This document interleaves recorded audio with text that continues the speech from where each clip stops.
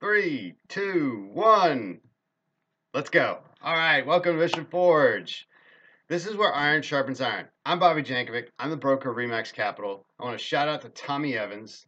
Tommy Evans, agent in my office, gave me this piece of content a couple weeks ago, and a great lesson. And before I move on, I want to say congratulations to Tommy Evans and family. He's expecting a baby boy this summer. So we really look forward to that. Hope everybody's happy and healthy. So, grandfather, grandson. Grandfather gets grandson aside, gets out this really old timepiece, this old watch, and says, "Hey, Junior, take this on down. Take this old watch. This was a gift from my grandfather to me. Take it on down to the coffee shop. See what the coffee shop owner would give you for it." So off Junior goes. "Hey, I've got this old watch. What'd you give me?"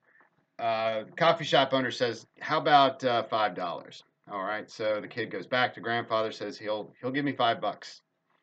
Okay. Well, why don't you go down to the watchmaker on First Street and see what he has to say about it? So eager Junior runs off with the watch in hand and goes and finds the watchmaker, and he says, "Yeah, I don't know. I'm it's kind of old. I'm not really interested in it.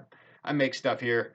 $5, $10, $10 top." So kid comes back. Grandpa says he'll give me $5 or $10. Okay, here's what I want you to do. Take the watch, go down to the museum, find Joe the curator, see what he's got to say.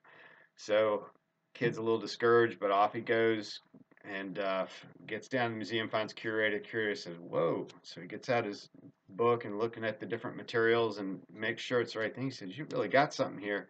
Um, I'll give you $1 million for it." So, "Whoa, $1 million.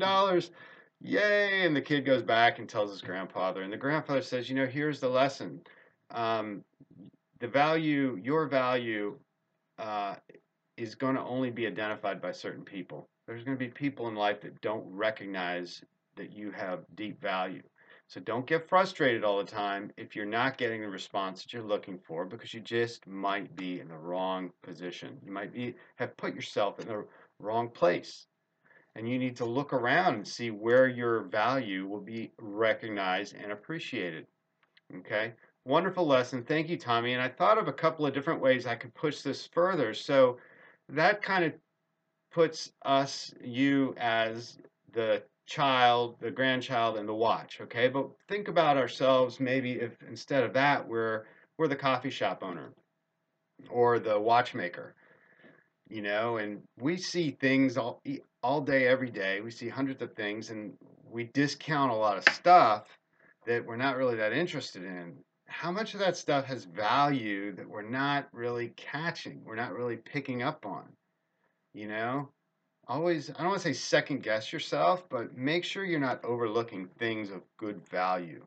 And then the other way to look at it is, are you think of it like, are you the, can you think of yourself as the museum guy, and you're able to tell people, or the grandfather, you're able to identify value.